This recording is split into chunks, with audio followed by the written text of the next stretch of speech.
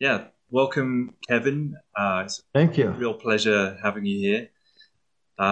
To everybody who doesn't know Kevin or isn't aware of his work, Kevin is an amazing artist um, in many formats, particularly known for the digital realm, and has done a lot of work in visual effects, worked on some amazing movies, and has been a visual effects artist and visual effects supervisor for many years, working on some incredible movies that you'll all know of. Things like Beautiful Mind and What Dreams May Come, where he won an Academy Award for his work on that. And yeah, there's many more things to say about you, Kevin. I know that lately you've been really interested in VR and making some incredible artwork in there, which I'm a huge fan of.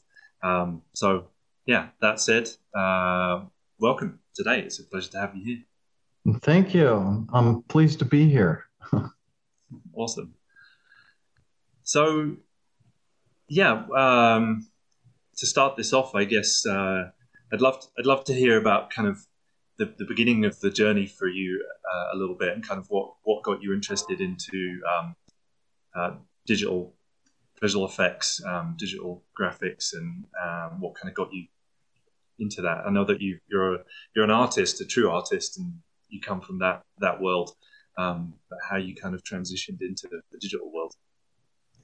Well, it's a long story, but my my folks were artists in the film industry. They worked for Disney. My dad was a background painter and a story man and stuff, and my mother was one of the pioneers of ink and paint, and also the original model for Tinkerbell. So I am the son Right. of Tinkerbell, and so I grew up around art, and art kind of in a technological context of like filmmaking and animation and stop motion and all of these ideas of making art with technology. And so it was always my dream, even as a very small child, to be able to take that further somehow. And I loved the rides at Disneyland where you had the projection around you 360 degrees and those ideas. And so and that's how it was for me in my imagination. I was actually there. I wasn't looking at a picture of my imagination. I was immersed in it. So I think virtual reality was an idea that was deeply in my mind long before anyone had coined the phrase or had come up with the technology. I got into, I did traditional art. I went to art school. I worked in the film industry for many years doing traditional art, animation, stop motion, scenic painting, concept art, matte paintings, miniatures, all making props, sculpting, whatever was needed. The kind of the journeyman artist in the thing, I'd work on whatever they needed to be done. And I got into computers in the 80s for doing music. I also play music, and we had a band in the 80s, and I was real interested in synthesizers and so on. So I wanted to experiment with sequencing and using computers for that process.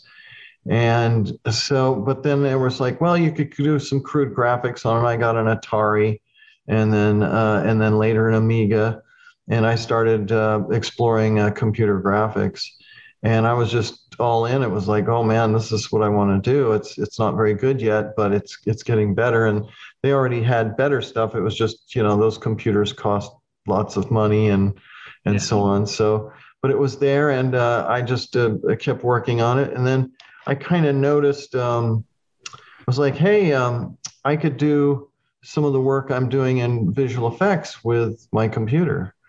And it occurred to me like, wow, this would be perfect for doing visual effects. And this was before visual effects was using digital work really. There'd been a few things, there'd been the last Starfighter and whatnot was around that Right. time. But I was just kind of in the right place at the right time. I had traditional visual effects experience and connections, and had been doing computer graphics as well. And so I was able to help kind of introduce and pioneer the use of computer graphics in visual effects. And it was really just I kind of paddled a little bit and caught a wave, and it made for a wonderful career.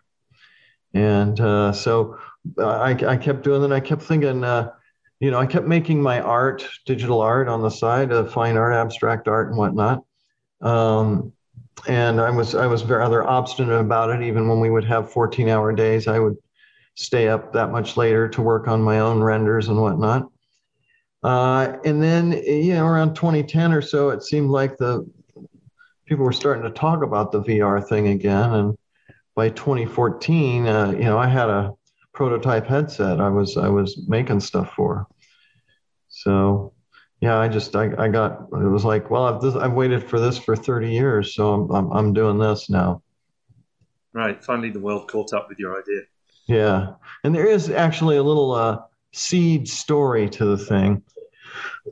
Excuse me, which is when I was 4 years old, we moved to a little house in West Los Angeles, and there were three agave plants in the backyard. These big, kind of spiky, giant blue leaved things, and I'd never seen anything like them, and they just looked like aliens to me. And I would just sit and stare at them and imagine all manner of things. And so I imagined that they were speaking to me telepathically, and they had these kind of gruff voices, and they told me that they were the ancient elders from the distant future, and then they transported me to just incredible visions of other worlds and other futures, and just like this crazy journey, which and they talked to me and told me all kinds of things, much of which I had no idea what they were talking about. But they said that they were basically recruiting me to help them so that I would help to create their ancestors. That one day I would help to create their ancestors, and they were reaching back through time to recruit me to ensure their own existence. And Wow. so that's my story. That was when you were four. 4 years That's when I was four, yes. old. But the big thing about it was that it really gave me this idea of what if you could transport people into an immersive an experience somehow? Because clearly that's what I was experiencing in my imagination with these creatures, and whether it's imagination or I really was transported is undetermined at this time. Right. Yeah. Yeah. It's kind of hard to prove kind of stuff, Yeah. but lots to the world that's a mystery still that we can't explain. So Yes. who Well, knows? I have a thing. They seem to think I have a thing called hyperphantasia. I had never heard of it till just a few years ago, but it's apparently, some people who are aphantasic don't have a mind's eye. They can't picture things in their mind, whereas people with hyperphantasia have a very vivid mind's eye and can imagine things very vividly. So anyway, I think that might contribute to my visions and vivid imagination. Right. That explains a lot. Yeah. Well, that's really interesting. Thinking about my own journey into it, I was kind of coming from the more technical side of things, but there was a moment for me the same, and it was actually watching Jurassic Park, which I'm sure it is for lots of visual effects artists. But that moment for me made me realize what it was that I wanted to do, and lots of moments before that. But I think it's really interesting for some of the people that might be watching this or listening, just to hear about your journey into it and how you. Okay, sure. Yeah, just to hear like how you got into graphics, what you were inspired by, and what your journey was like on the way. Because I know a lot of people are already in the industry, already exploring it, but many aren't, and many are kind of thinking about how to go about that process and how what they might be able to do to explore it. And I think even for some of the people that are in the industry, trying, especially after a while of making art for other people, trying to keep that kind of spirit alive, I think is really, really important. So yeah, really interesting to hear you talking about you're doing your own work always and prioritizing that, even with the intense demands of productions. Yeah, I think for me it was a kind of a coping mechanism and a survival thing. In that I think when you have a creative spirit, whatever, like you kind of got to do it. It keeps you sane. Without it, I think I just seem to not do well. I would start to become unhappy. So I just found it was just better for me, even if it was just a few hours or an hour at night. If I just had my own thing to keep working on, it kept me going. Because it is, as an artist, if an artist means a lot of different things. But for me in this context, I kind of mean the kind of person who has a personal vision of making art, a personal art, an art practice. And I certainly, am grateful to have had such a wonderful career doing commercial art for visual effects, and I enjoyed it a great deal. And I was very fortunate to be able to actually kind of have both things inform each other. So, I'd be working on my own things at home, and then a visual effects challenge would come up, and I'd go, hey, I can apply this to the visual effects. Likewise, in doing visual effects, I'd come up with things to solve a visual effects problem. They like, wow, I can use that in my art and make something cool with that. And there's like lots of examples of that in my work. The opening of the Grinch That Stole Christmas. So you fly into a snowflake and you see these crazy crystalline caverns and mountains and so on. And that was some of the real early stuff I was doing with ISO surfaces and ISO functions. And I just kind of ported it over. I was like, okay, well, let me see if I can shoehorn my work into this movie I'm working on. And it worked. It got in the thing. You got away with it. I got away with it. It was really cool too, because I pitched the whole concept for the opening sequence, and they went, "Wow, that sounds great. Yeah, do that." So that was a kind of a way to get, and it was also cool because it was an idea that I had gotten from a Dr. Seuss thing, a different Dr. Seuss book, but and Horton Hears a Who or whatever. It was like they live on a speck of dust or something, and I thought, what if the whole thing was inside a snowflake? And anyway, it was a fun opportunity. And just there have been other cases where similar things. I was really into L systems and artificial life, and so when it came time to do the tree for What Dreams May Come, I was able to go, hey, what if we grew the tree instead of hand modeling it?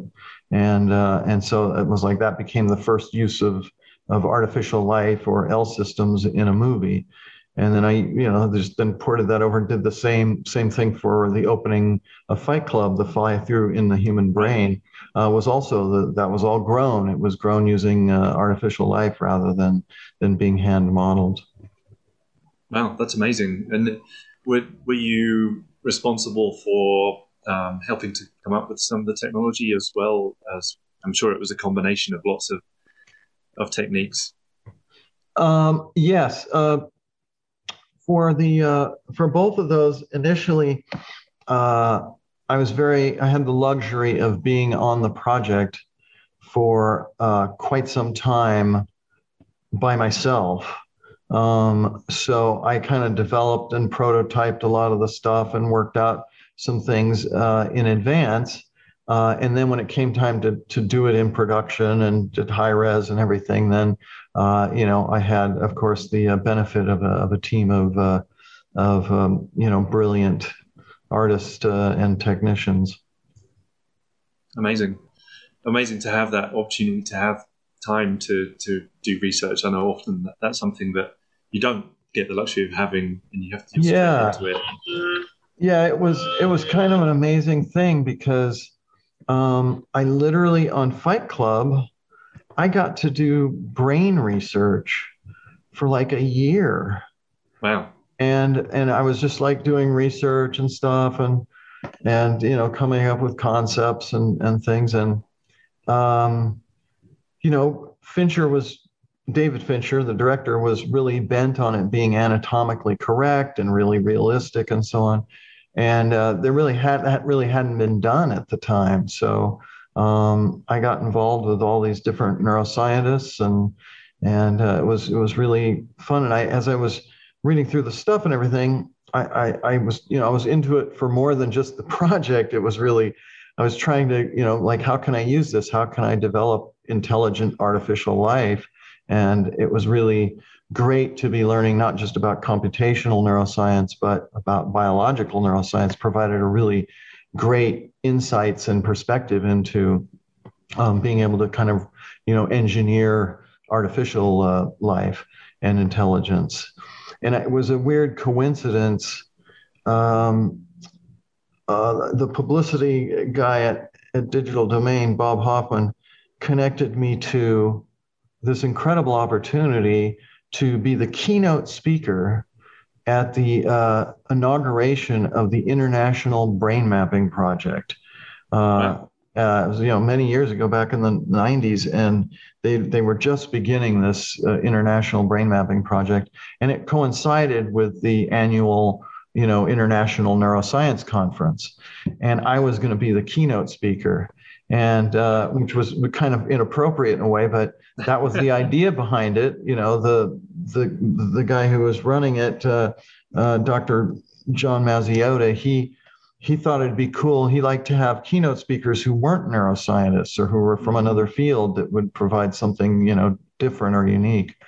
And because I was working on Fight Club at the time, it had this kind of tie-in, but mainly they were interested in computer graphics and what was coming down the pike, the technology we were developing for movies that they would, soon be getting for visualization in science.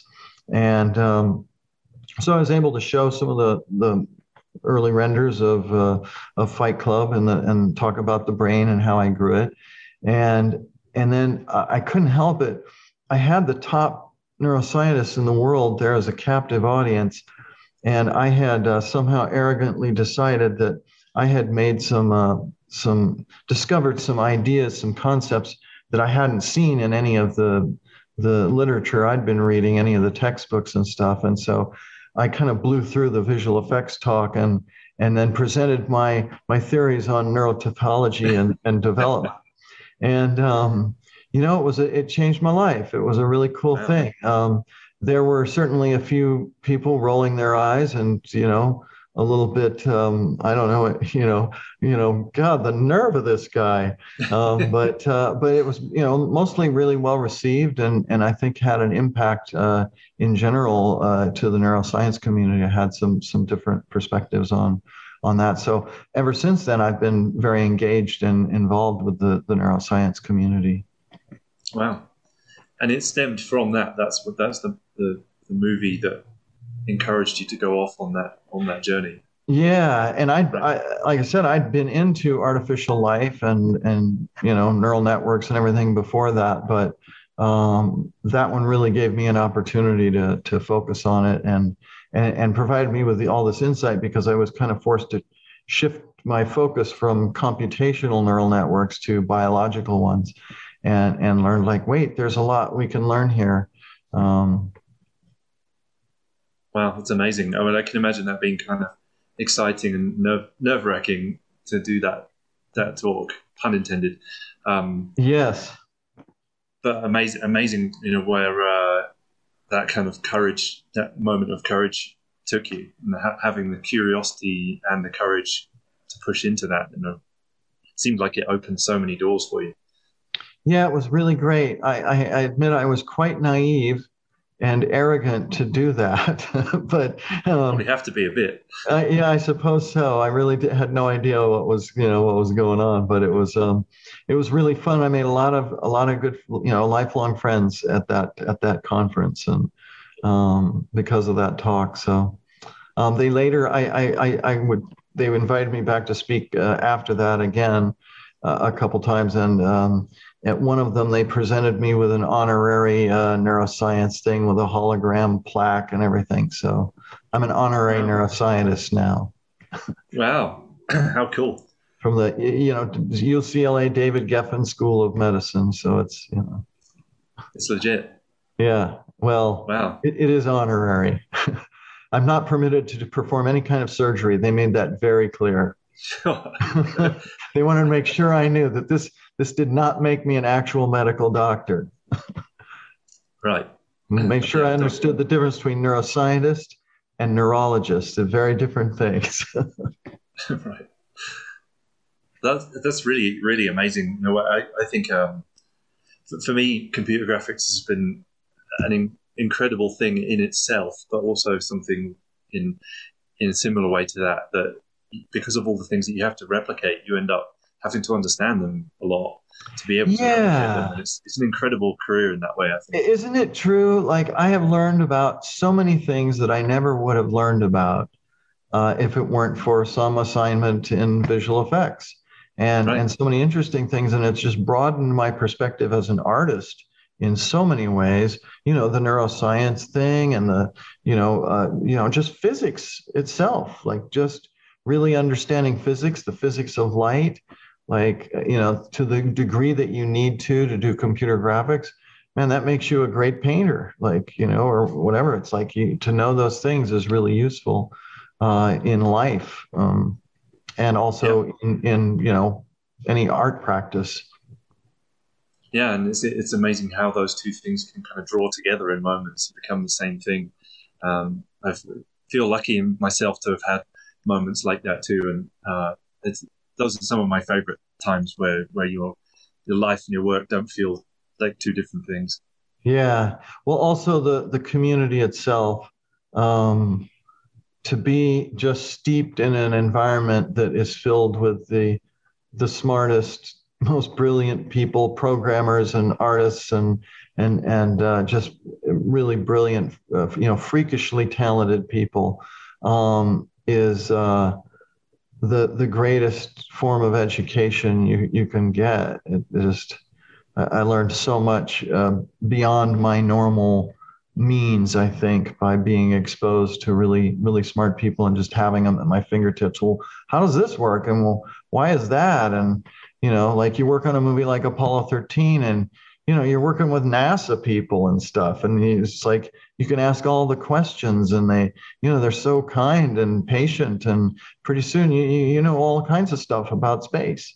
And, likewise, I had an incredible opportunity a few years back, I think 2011, CERN, the big, particle accelerator Yeah. in Europe. They invited me and my son to come out and consult because they had all these amazing discoveries and they had not done real well with their attempts at visualization. And so they wanted to know, how can we visualize things? And it was just like the most amazing, intense crash course in particle physics. And it was so much fun. And as it happened, like we happened to be there when they discovered the Higgs boson.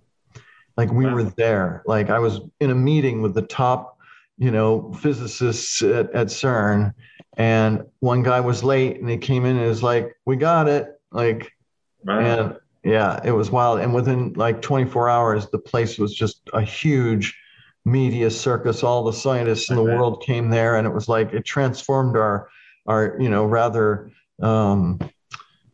sort of placid visit into this just exciting frenzy of activity, and it was the most fun. It was incredible. Wow, that's so cool. Actually, Jackie has a little history with CERN too. She's been there. Her dad um, worked there for was it 2 years? A year. Yeah, he got posted over. He was working in the Los Alamos National Laboratory Oh, uh-huh. Oh, as a wow.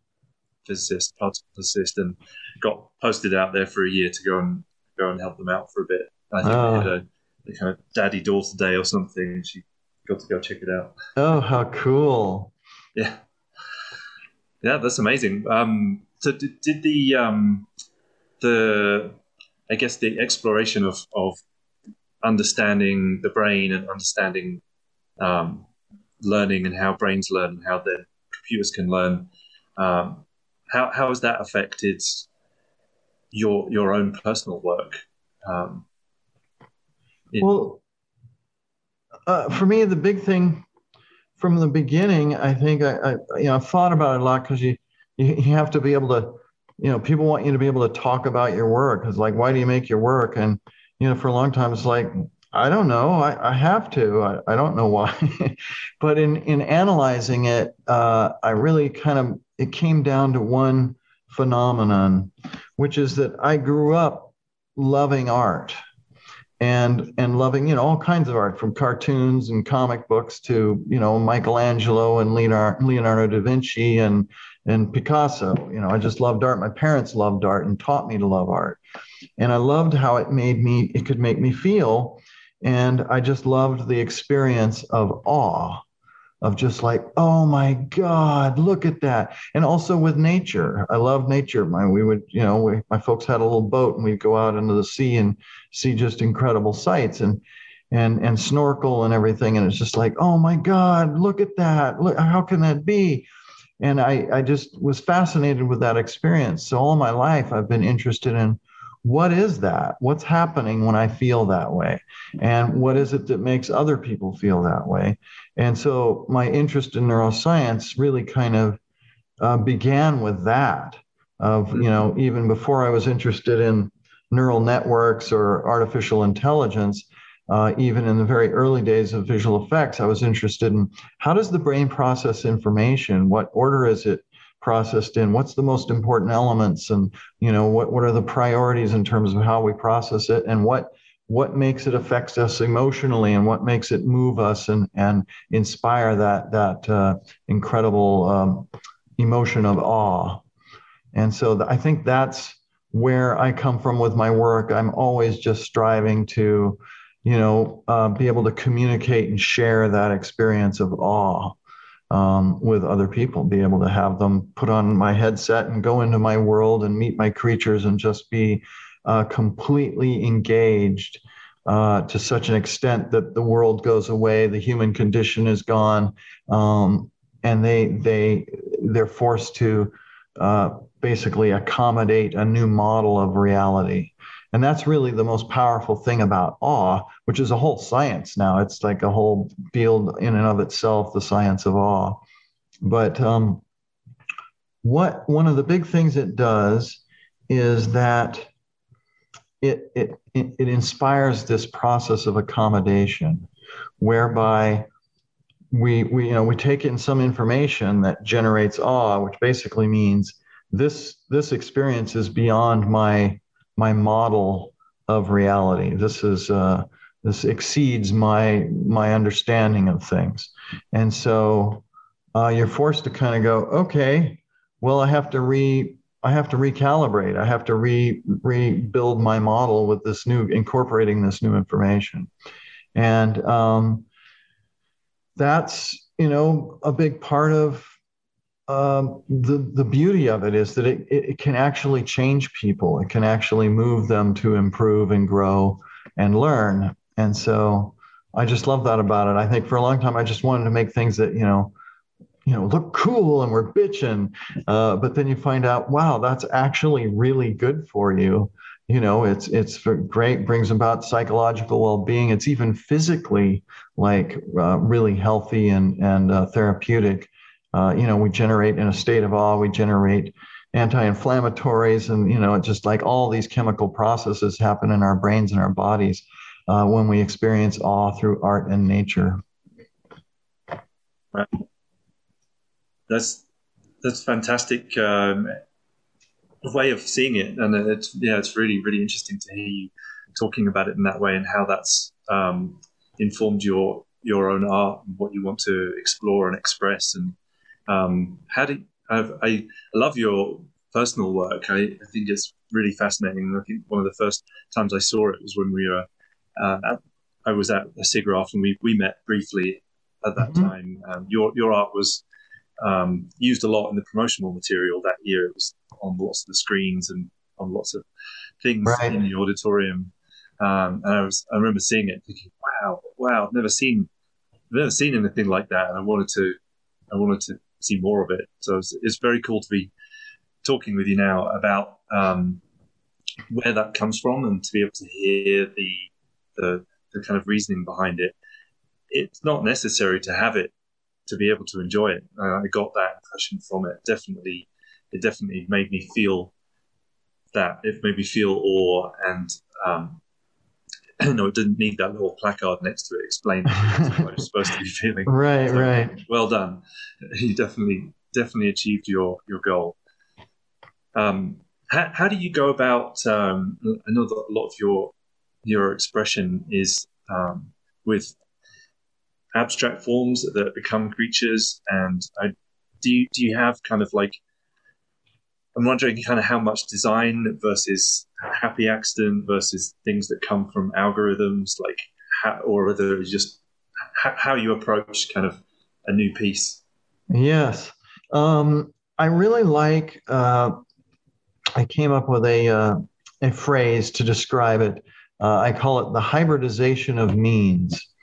And so, for a long time, I would experiment with something, and I experimented with fractals, and I experimented with generative works and algorithmically produced things. And there was this amazing elegance to it I loved, or even just pure mathematical topology and stuff. You can make some just incredible things. But I always found it tends to make you want to approach it in a kind of a pure way. Like, this is purely generative. This is purely algorithmic, purely mathematical. This is just a fractal. But I found that to be very limiting. And the part of the thing, you could make incredible things, but they never had, you could never distinguish it as being mine.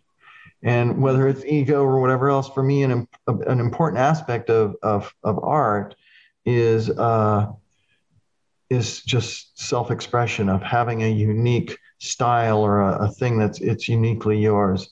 And so I was always trying to figure out, how can I, utilize these incredible powers and possibilities that technology affords us, and yet still try to construct a kind of a look and a style that reflects my individuality, or just is uniquely mine. And so what I found was, by not being pure about it, by being able to just go, okay, here's an interesting algorithm thing. It created this thing, and I like parts of it, but I don't like this part. And then I can, go process it through a different thing, or just, turn it into a VDB and, manually sculpt parts of it. Or, like, I really like that approach of being able to work as procedurally or as manually as necessary. And that you can kind of just, throw some random numbers out there and see what you get, and then go through a bunch of those, find something you find interesting, and then go in and start tweaking the algorithm or the procedure a little bit to make it a little more what you want. And then down to, I'm going to go in there and just drag these points over because I don't like them where they are. And right. And then I think that hybridization is a real important part of my work. It's kind of where I've settled. I've tried all these different things, but I've done a lot of work where, computer graphics is incredible. If you have a vision, you can execute that vision. You can make it real. And so I do pieces occasionally like that, where it's just like, I see it this way, I want it to be just like that, and you go in and do it. But and then there are ones where it's literally like, wow, I really didn't have much to do with this other than, doing a bunch of iterations and picking the one I liked the best. And so I think the combination is where I find the most magical place. I love to be able to both discover and execute the work that a vision. It's right. It's so weird though how much computer graphics and so many of these algorithmic things just resembled the visions I was having in my head long before I knew about computer graphics. I think there's something inherently it's math. It's these things. It's the same way the brain works. So I think we are, a lot of the visions as kind of mandalas and phosphenes and various types of geometric patterns and whatnot are really fundamental algorithms. Right. So you're being inspired by them because of nature, and then that's the beginning, the genesis of a piece, and then you see it again, and then you get to play with it a bit. And yeah, exactly. You look at a piece of cauliflower. I mean, there's even another one. It's kind of a weird. I forget what it's called, but it's so fractal. You'd swear it's a mandala. The Romanesco. Yes. Oh, the green one. Yeah, the fractal. Yeah. Let's call it fractal cauliflower. Yeah. It's just so that's really cool. It can't be. That's just a straight up fractal, man. Yeah, it is. I always struggle to eat them. I don't want to. It's too beautiful. I know. Well, very cool. So now you're kind of in the last number of years anyway, been working more and more in real time. Mm-hmm. How has that affected the way that you kind of explore the creation of the work, as well as being able to, I guess, explore it once you've made it? Has it also influenced the process of making it itself? Absolutely. I think any medium kind of, it's important to allow it to influence the work and to try to design work that's appropriate for that medium. I know with 3D printing, my sculptures that I made for 3D printing they were design problems. How can I, maximize the potential of this medium, and use the least material possible so it's inexpensive to produce, all kinds of things. It has to be able to stand up as well. Yeah, it's got to be able to stand up. It's got to be watertight, all those things. I think with real time, the biggest thing for me was just was so much about compromise in terms of poly counts and just the resolution of things, the amount of complexity I could have on screen at any one moment. And as a consequence, it's been great because, man, I have learned more about, optimizing topology than I had no interest in that before at all. And it's like, now it's kind of like I'm kind of into it. I like it. It's like, man, look at that. That's only 25,000 polygons. It looks like millions of polygons. You'd never know. And so, it's kind of satisfying to be able to do that. It is. And especially with the tools in Houdini, it's just so effective to be able to make anything you can imagine, and then to be able to, in short order, just, turn that into a VDB and, short up, get everything just right, and then, put it back into polygons, super high res, all the detail built into a single watertight mesh of triangles, and then just, down res it and, poly reduce it. And it's like with I got very good at using the poly reduce tools and being able to get it down, and you get to where you kind of know, like, I'm going to need 50,000 polygons for that one. And, this will be good. I can do that in about 5,000 polys. And so, I think that's been the biggest thing for me, is that, which I kind of, was loath to take on initially, but, once I saw what, I saw through a headset on one of the modern ones, it was like, okay, it's okay. I had one moment, right, I think in about 2013, something like that, where I saw in a prototype Oculus, some people are working with, they were doing kind of a screensaver video game thing. And I'd struggled trying to work with them, art directing and making stuff for them, because was just, they wanted it to run on desktops without fancy graphics cards, and really super low poly, really low res maps. And it just, no matter what we did, it just looked so crude. It just was heartbreaking for me. And they got one of the very early prototypes of the Rift, and and uh, then, yeah, I tried this out, and as I put it on, and I saw the thing, and suddenly it was like, oh wow, in VR, that's way less important. It's like, yeah, that's just 4 polygons and it's flat shaded, but it's there, right? It's right here. I can touch it. It's real. And so it kind of it did something. And I kind of went, okay, well, for VR, maybe I can anyway. And then of course with the high-end graphics cards, like you can do so much more. So yeah, now that's becoming less of an issue. it is. Poly count, and we're being able to explore some of those more high res scenarios. Now, I'm sure you're excited to explore and experiment Yes. without and I've jumped through so many hoops, like with Anandala, my latest VR world. I've got all these creatures, and they're pretty high res, and so I can only really afford to have, and the world itself is super high res, so I can only afford to have 3, 4, maybe if they're simpler, a dozen of these things on screen at once, but I have hundreds of them, and so they're kind of allocated to zones and whatnot, and you can only see a few of them at a time, which is fine.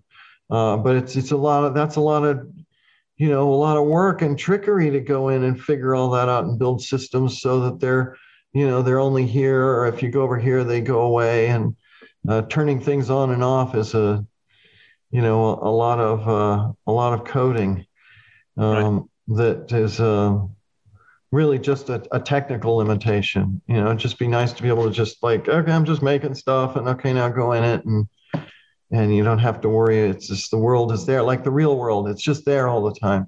Although there's no actual evidence that if you're not seeing something, it still exists.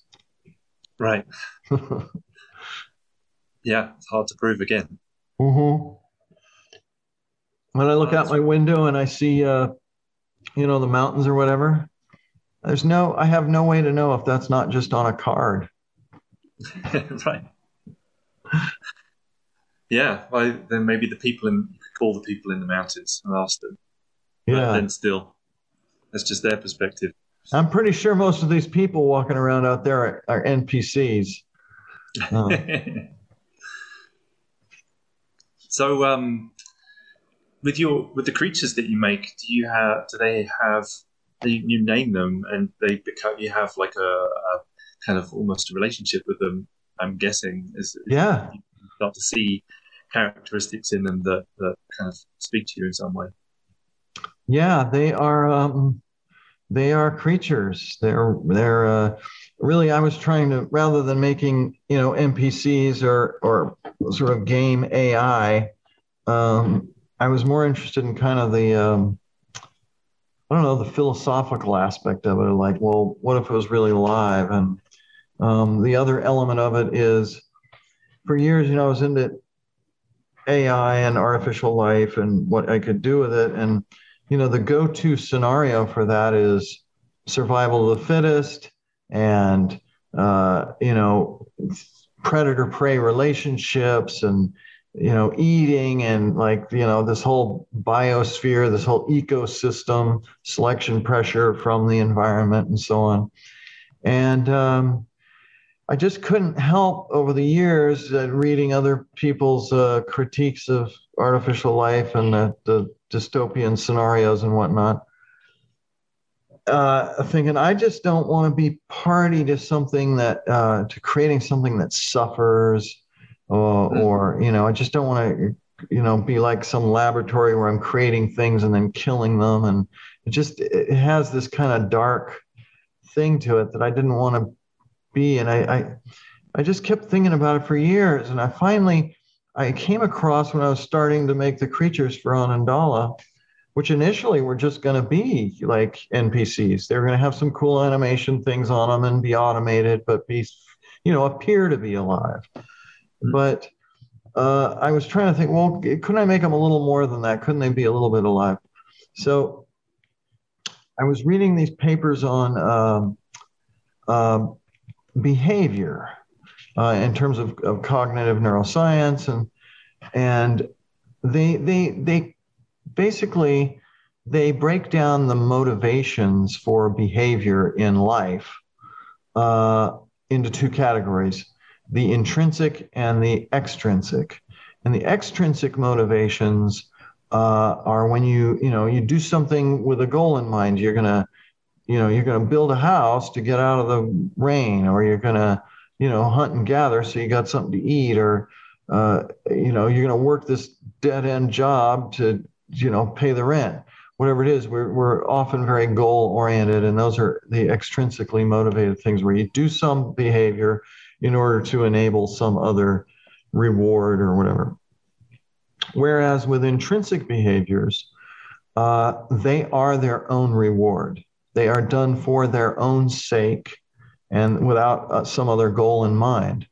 And I just thought it was so interesting the way they describe the examples of intrinsically motivated behaviors, which are play, creativity, art, music, dance, all these things, social interaction, scientific inquiry and discovery. And it was just across the board, it was like, curiosity, search for novelty, all these things. It's like, that's all I'm interested in. Those are the noble qualities of life. All the other ones are just savagery. I'm going to make life that only has these intrinsically motivated behaviors. And so that's what I did. And they are, they're self-determined. Their behavior is all self-determined. They are aware of themselves. They're self-aware. They're aware of others, and they're able to interact and respond, and their behavior is all emergent. Like none of it's pre-programmed or predetermined. That said, they're very simple. They don't have a whole lot they can do, but they're very expressive and they're very creative. And so they have their own language. It's a real kind of a language and an emotive language. And then they communicate through moving they're changing their shapes and their bodies, kind of like an octopus can change its texture and its form and undulate, and also they're chromatophores, so they can change the colors and textures on their surfaces. And they're, that you can talk with them, and they know when you're talking, and they can respond, and they're polite. They won't interrupt you. Anyway, I mean, sometimes they might. They might. I don't have complete control. They're engineered, so they have a certain range of possibilities, but because there's enough parameters and there's enough range to them, and then because so much of that is determined randomly how those things interact, there's no way to really predict. And even after a few years now of hanging out with them and stuff, they still surprise me. They still occasionally will do something like, wow, I never would have thought that I'd see that happen. That's amazing. Is there anything with them that you, with working with them, particularly moving into real time, that you haven't explored with them yet that you would like to? Maybe more interactivity or anything visually, or anything that you kind of you're keen to explore next? Yeah, I think it would be fun to maybe focus on making them a little more complex in their behavior and in their ability to maybe analyze the person they're talking with, be able to maybe give them access to some kind of bio data, be able to know their pulse or read their eye movements to know what they're thinking a little bit, or just anticipate their emotional response. Also to maybe incorporate the user's voice so that they could kind of do voice analysis and maybe develop some understanding there. But what I found is in every other ambition that I come up with, or at least a lot of them, I find, okay, well, that would be interesting, but you wouldn't be able to tell the difference. In other words, when you're interacting with them, it's like, what, they already do all this stuff, and like that wouldn't add that much. That wouldn't add much that you'd know the difference. Or it becomes a slippery slope into, well, now you're introducing, competition, conflict, survival. Even forms of learning can be kind of risky because you can learn things badly, and so you have to be careful with that. Some of the early experiments, it's so apparent in humans. Like this is why there's so much, and in animals there's so much dysfunction because there's great complex brains and learning machines, and it's hard unlearning things. And so if you find a pattern, in neural networks, they call it getting trapped in local minima. If you consider the ball rolling down a fitness landscape and it gets caught in a little valley, it thinks, well, this is the best solution to the problem. But no, it's like, it's not a very good one. It's just settled in a valley. So, yeah, but. So the intrinsics is more appealing to you because it's not dealing with competing against something or taking too much input from the outside. It's just expressing its joy. And yeah, and in a sense, it's a little bit of a reflection. It's like it's such a philosophical idea that wow, to ascend beyond savagery is going to require the loss of a lot of stuff. We're going to have to unlearn a lot of things and ultimately become a lot simpler in a way. I don't know. I think there are certainly other paths, but that's kind of what I've been finding with the creatures is that they're in a sense, their simplicity is what makes them so powerful. They're really great. They're very therapeutic. They're very healing. They're kind, and very unthreatening. And even though they might be physically kind of seem threatening, but when you get in there with them and hang out for a minute, like pretty soon you've hung out with a few. Now it's like they're just not threatening. And you look at the pictures or a video and you might go, wow, that's kind of spooky. It looks, kind of Lovecraftian or something, these kind of monstrous abstract sculptures that are wiggling around. But yeah. Well, definitely my experience of experiencing your work in VR and being able to kind of hover around and find moments in it was definitely one of wonder and curiosity and something that I hadn't seen before. Was making me think in some different ways. And really, I wanted to be there longer than I expected. Yeah. Really enjoyed being there for quite some time. Oh, thank you. That's cool. That's good to hear. Yeah, I'd love for you to meet the Blorts in Anandala and get to know some of them. They're pretty fun and entertaining. Definitely, yeah, that sounds great. Well, where would I'm certainly interested in that. Of course, where would anybody be able to find examples of your work? Well, Anandala is going to be, it's an official selection of the Venice International Film Festival, the Venice Biennale. And so it's going to be, thank you, and it's going to be in 14 venues around the world from the September 1st to the 19th. And then it will also be available on Viveport during that time for folks that are, I think, signed up for the film festival. But I think it also will be available for anyone who has a Vive Infinity subscription or something. But that's kind of what's going on now. And beyond that, I haven't really figured it out. I was kind of holding out, hoping the museums would open up again and I could get it into some museum exhibits. And I'm still hopeful. We'll see what happens. But I just found it's because it's it might seem to some people at a glance to be a video game, and it's not. And so I don't have great hopes for it on Steam. my previous piece, Vortasia, I was on Steam, and for a weird abstract art piece, I think it did pretty well. But the gamers, a lot of them just kind of just tore it to pieces because it's not a game, and they wanted a game. So Right. it's just not the market for virtual reality art. The hardcore gamer audience, but hopefully that will change at some point in the future, and we'll find a way to make it more accessible to people.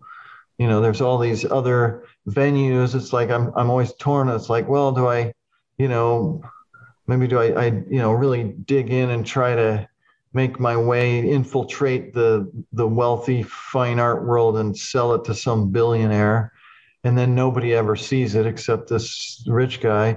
Or do I just, forget about it and just find a way to get it to the most people? But even there's not that many people with headsets yet. So until we solve that conundrum, folks will just have to come over, I guess.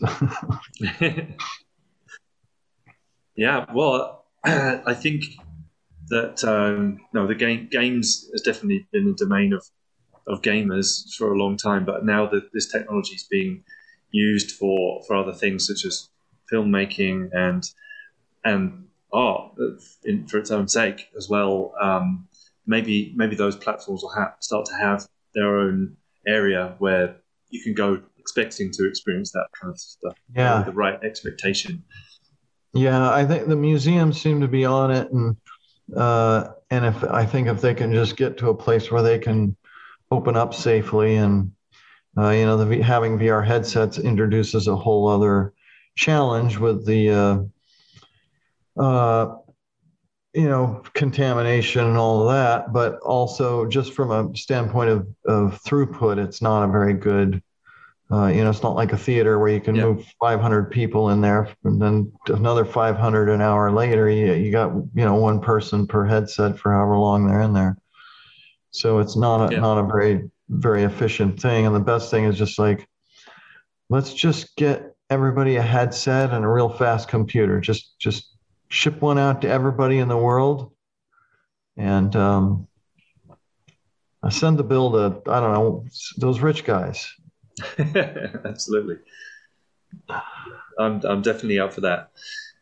Well, maybe there's other.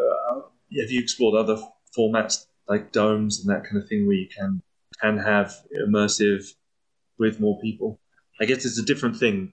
It is. It's a very different thing. It's just not the same thing. They're cool, and I'm kind of excited because I think one of my biggest problems with domes has been the the bleed and the bounce. It just kind of gets kind of milky looking, and I just kind of, I'm a fidelity snob. So well earned, yeah. And to be fair, I would love to do domes, and I've wanted to do them, since college. I was trying to do dome things, and I've just never been able to make that happen. But now I'm reading about these domes, these LED domes that don't have the light spill problem and stuff, and that's pretty exciting. And I was talking to my buddy Eric Hansen, who has done some wonderful dome work. And he was saying he saw one of these LED domes, and he said it was kind of remarkable. You kind of don't miss the 3D. There's something about it that's just, it's not VR by any means, but it's really cool still, and certainly immersive. So I think that'd be really cool. I kind of felt the same way with ultra high resolution TV when I first saw that. It was like, it almost felt 3D just because the pixels have gone away. Oh my God, the HDR on the TVs now, that changed everything. I couldn't believe it. I thought it was kind of a gimmick or something, because I'd seen real HDR at SIGGRAPH like 15 years ago or something, where they had a whole room behind a little screen to produce enough light to create the high dynamic range. They're just like massive air conditioners and bright sun level bright lights, but it was like looking out a window. And now it's like, wow, yeah, it's on my flat panel. It's pretty good. not quite as, quite a high range as it was there at SIGGRAPH back when, Yeah. but it's a phenomenal leap, I think, in television technology. And also headsets are getting much cheaper and more accessible. And Yeah, it's so frustrating because clearly the Oculus Quest seems to be the way it's all going. That's the right, one that's selling. Everybody's buying it. It's the greatest thing in the world because it's affordable. You don't need a computer and there's no wires and it's easy to use. And God, how can you argue with it? But but it is just such a fraction of what you can do on a tethered headset on a real computer. And yeah, so it's yet again that like, oh, I've got to dumb it all down again, water it all down and make it. And I've always had this kind of thing. As I said, I'm kind of a fidelity snob, and partly just because my work is so much about complexity. But I've always had this analogy, which was like when I was doing stuff for low res, real time things early on, it was like, if you take, this is one of the reasons I just didn't like it, was you could take the greatest artist in the world and say, make a painting of a fish or a model of a fish, whatever, make a fish. And they'll make you the most beautiful, nuanced, gorgeous image of a fish. And then you take a mediocre junior high school student and go, make a fish. And they make a fish and it's crude and kind of not very good. It's very mediocre. And now you go, okay, now down res them both to, cheesy video game resolution. They're the same. It basically it takes everything and makes it look kind of just low res. It's like the low res can't carry the more sophisticated, nuanced information, and so everything winds up looking kind of like it was made by one kind of mediocre artist, and that's an extreme characterization that's not always true by any means. I marvel and envy the people who are able to really master the low poly style and somehow make great art in spite of only using a handful of polygons. I don't know how they do it. I can't seem to do it very well. So I need lots of polygons. But well, it as you has said, been done well. your work has a lot of complexity in it, and that's sometimes there's some certain parts of that highly complex systems that you can't down res. You can and it does things and you can low poly things, but with complexity, with geometric complexity. It's the low poly thing seems to homogenize things a lot. It's just like, everything kind of has this look. That goes along with the whole thing of wanting to have this individual, unique looking thing. Like you said, I felt great when you said it earlier. You said like you saw my stuff at SIGGRAPH. I was like, wow, I've never seen anything like that before.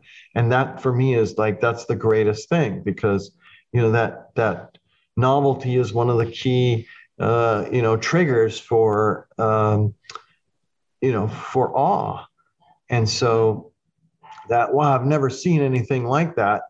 It does something in your brain where you're forced into a state of presence where you're really focused on right now in this moment, and that's a wonderful place to be. Absolutely, yeah. It's a tricky old world out there, and being able to give people moments of that, it is medicine, really. Being able to achieve that calm state of awe and inspiration is a gift.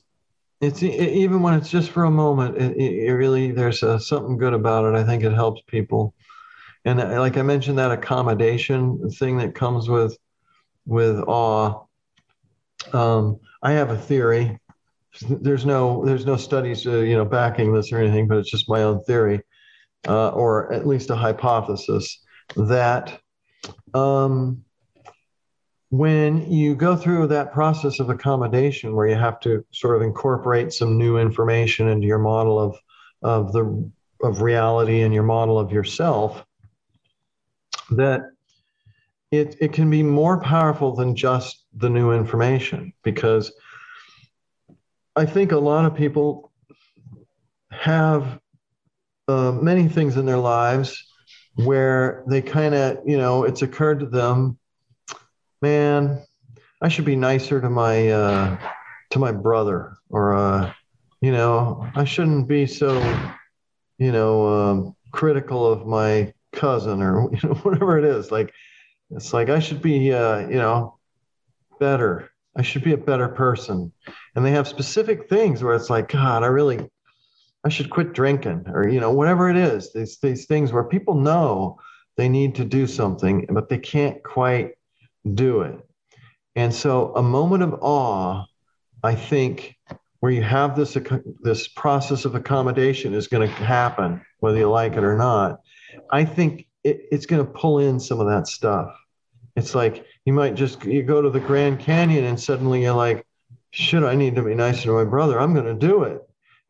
Like whatever it is, I think it pulls in a lot of that accumulated stuff, or that sort of goals for improvement. Anyway, that's my theory. A theory I buy fully, and I've always felt that way about nature. Certainly, I think it's the master at that, just Yeah. to make you feel that way in grand and simple things, like just a tree on its own is enough to make you feel that. Or the Grand Canyon, which is grand, literally. Yeah, it's so funny. My wife and I we're both artists, and we'll go to amazing places and with people or family and wherever, and and then we go through our vacation photos, and it's like, here's a bunch of little rocks on the ground, and here's a rusty side of a building. Here's the peeling paint on a sign. Here's a weird looking stain on the asphalt. Like we're just so much more about the textures and the beauty and in nature. Or you like, here's 600 pictures of the sky. What did you take any pictures of your kids? There's it. We got this one. This one was, we went to dinner one night. I got this one. Yeah, terrible. I feel the same way. I always look through my camera roll and do the same thing. Bits of tree bark and none of the kids. Yeah. Maybe bits of the kids. Yeah. Yeah. Well, it's. I think that's the thing. Being an artist and being curious, you're always seeing that all the time, and right. Being novelty. Inspired by it. It's the novelty that gets us. Yeah, and it's amazing how it's always there. You don't have to do anything particularly complicated to go and experience it. I used to have when we would go, a lot of times working in visual effects, as a supervisor, you're going on scouts and you go into things, and it's just a lot of standing around and waiting around and driving around. And I have a really low tolerance for boredom, but I also view it as unnecessary. And so I would always have these little solutions if we had to go somewhere and we're waiting and it's boring. I always carried a little pocket microscope, and it's just a little like 10 power or something. But sometimes we'd be waiting around and they'd come to get me or whatever, and they'd find me looking at a wall, like with a magnifying thing through a microscope, or down on the floor looking at the carpet, like, God, look at that. It looks like a jungle. It's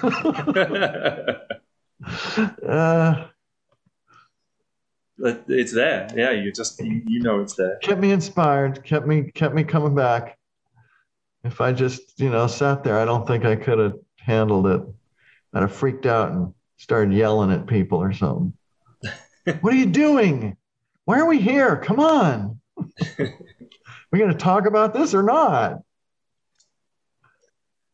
Well, that definitely doesn't sound like you, so the other solution makes much more sense.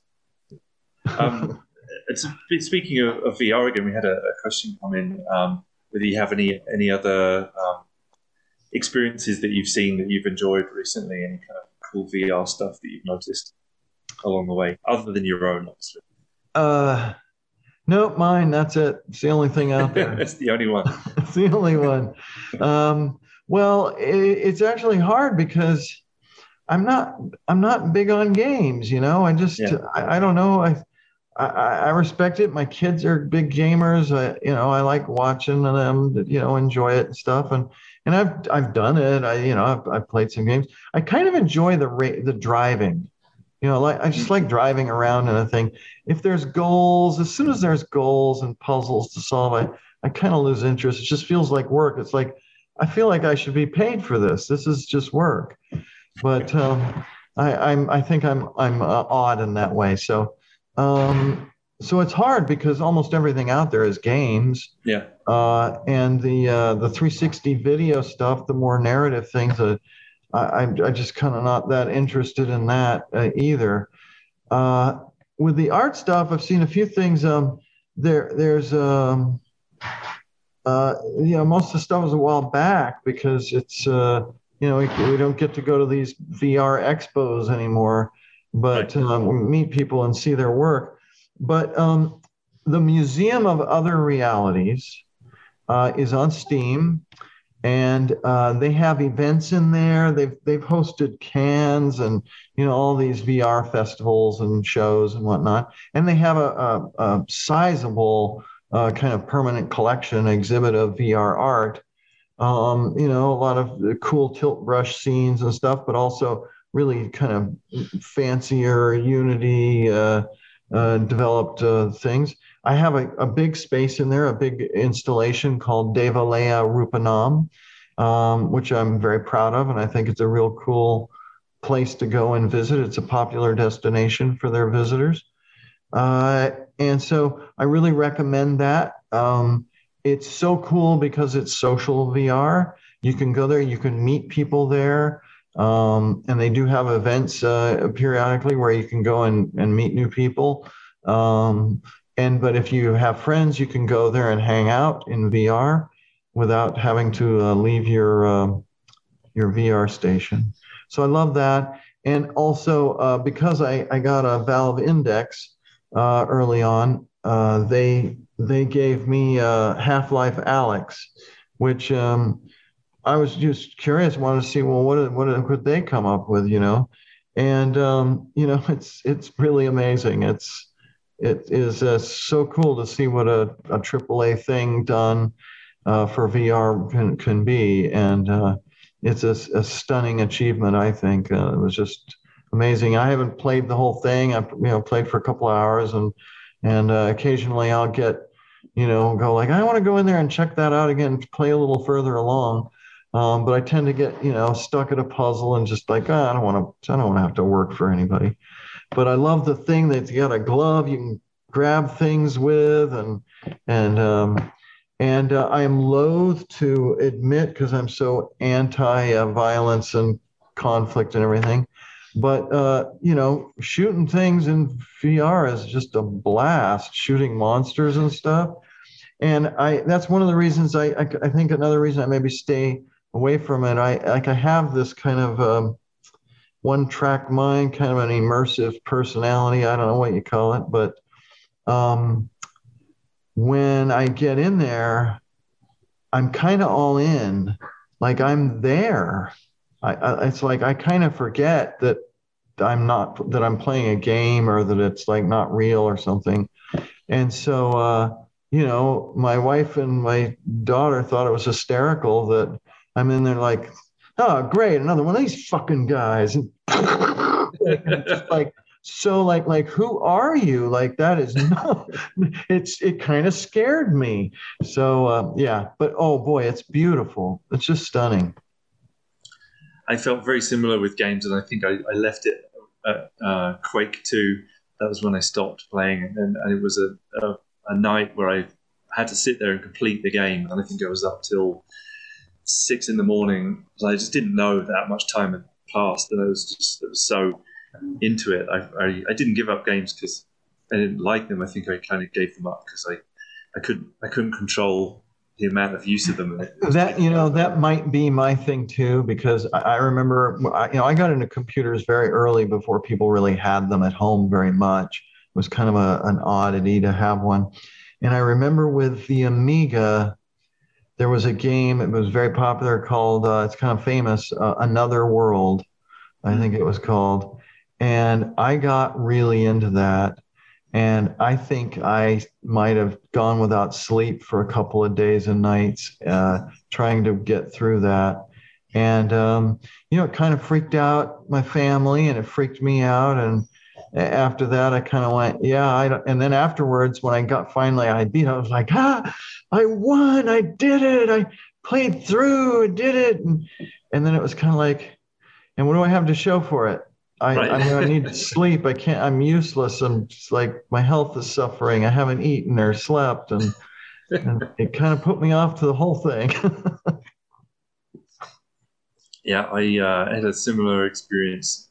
I think it's incredible to me that it's kind of come full circle. Now, I wanted an Amiga when I was a kid. We ended up with an Amstrad PC, which wasn't capable as much as the Amiga of doing graphics. And I had to kind of but it still could. I could still move pixels around in a very crude way. That kind of gave me that spark originally. But it's amazing where it's come to today. I think that there's so much power available to an individual now to be able to create and express the things that, like you mentioned in the beginning of my career, or at least when I was at university and it was all SGI machines, you couldn't play with Maya unless you had 20 grand for a license and then 100 grand for a machine, and that's right.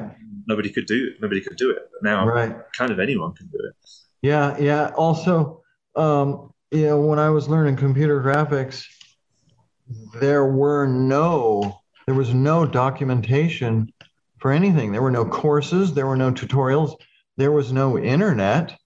And even like books were obscure, and there were no books. They were always out of date. Like you couldn't get a book on computer graphics in the early days of computer graphics. The only way you learned it back then was through what they called the priesthood, which were people who were in it and had gone to school for computer science and had written the software and everything.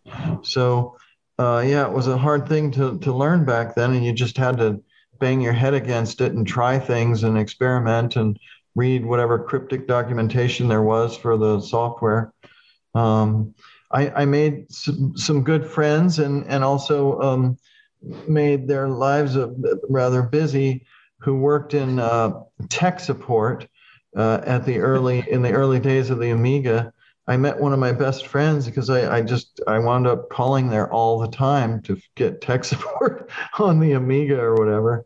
And it was just the weirdest thing because he became tech support at Side Effects. And it was the same guy, and I couldn't figure it out. It's like I'd finally moved on. I was like working on an SGI, working on Prisms, which became Houdini. Right.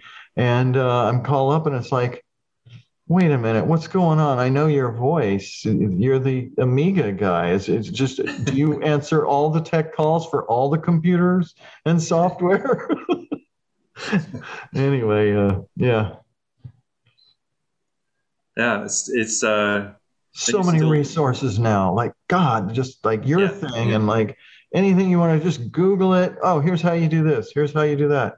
Here's a really great, tutorial on that thing. And so, yeah, amazing. And the tools are just unbelievable. I've been playing with Substance Painter and Substance recently.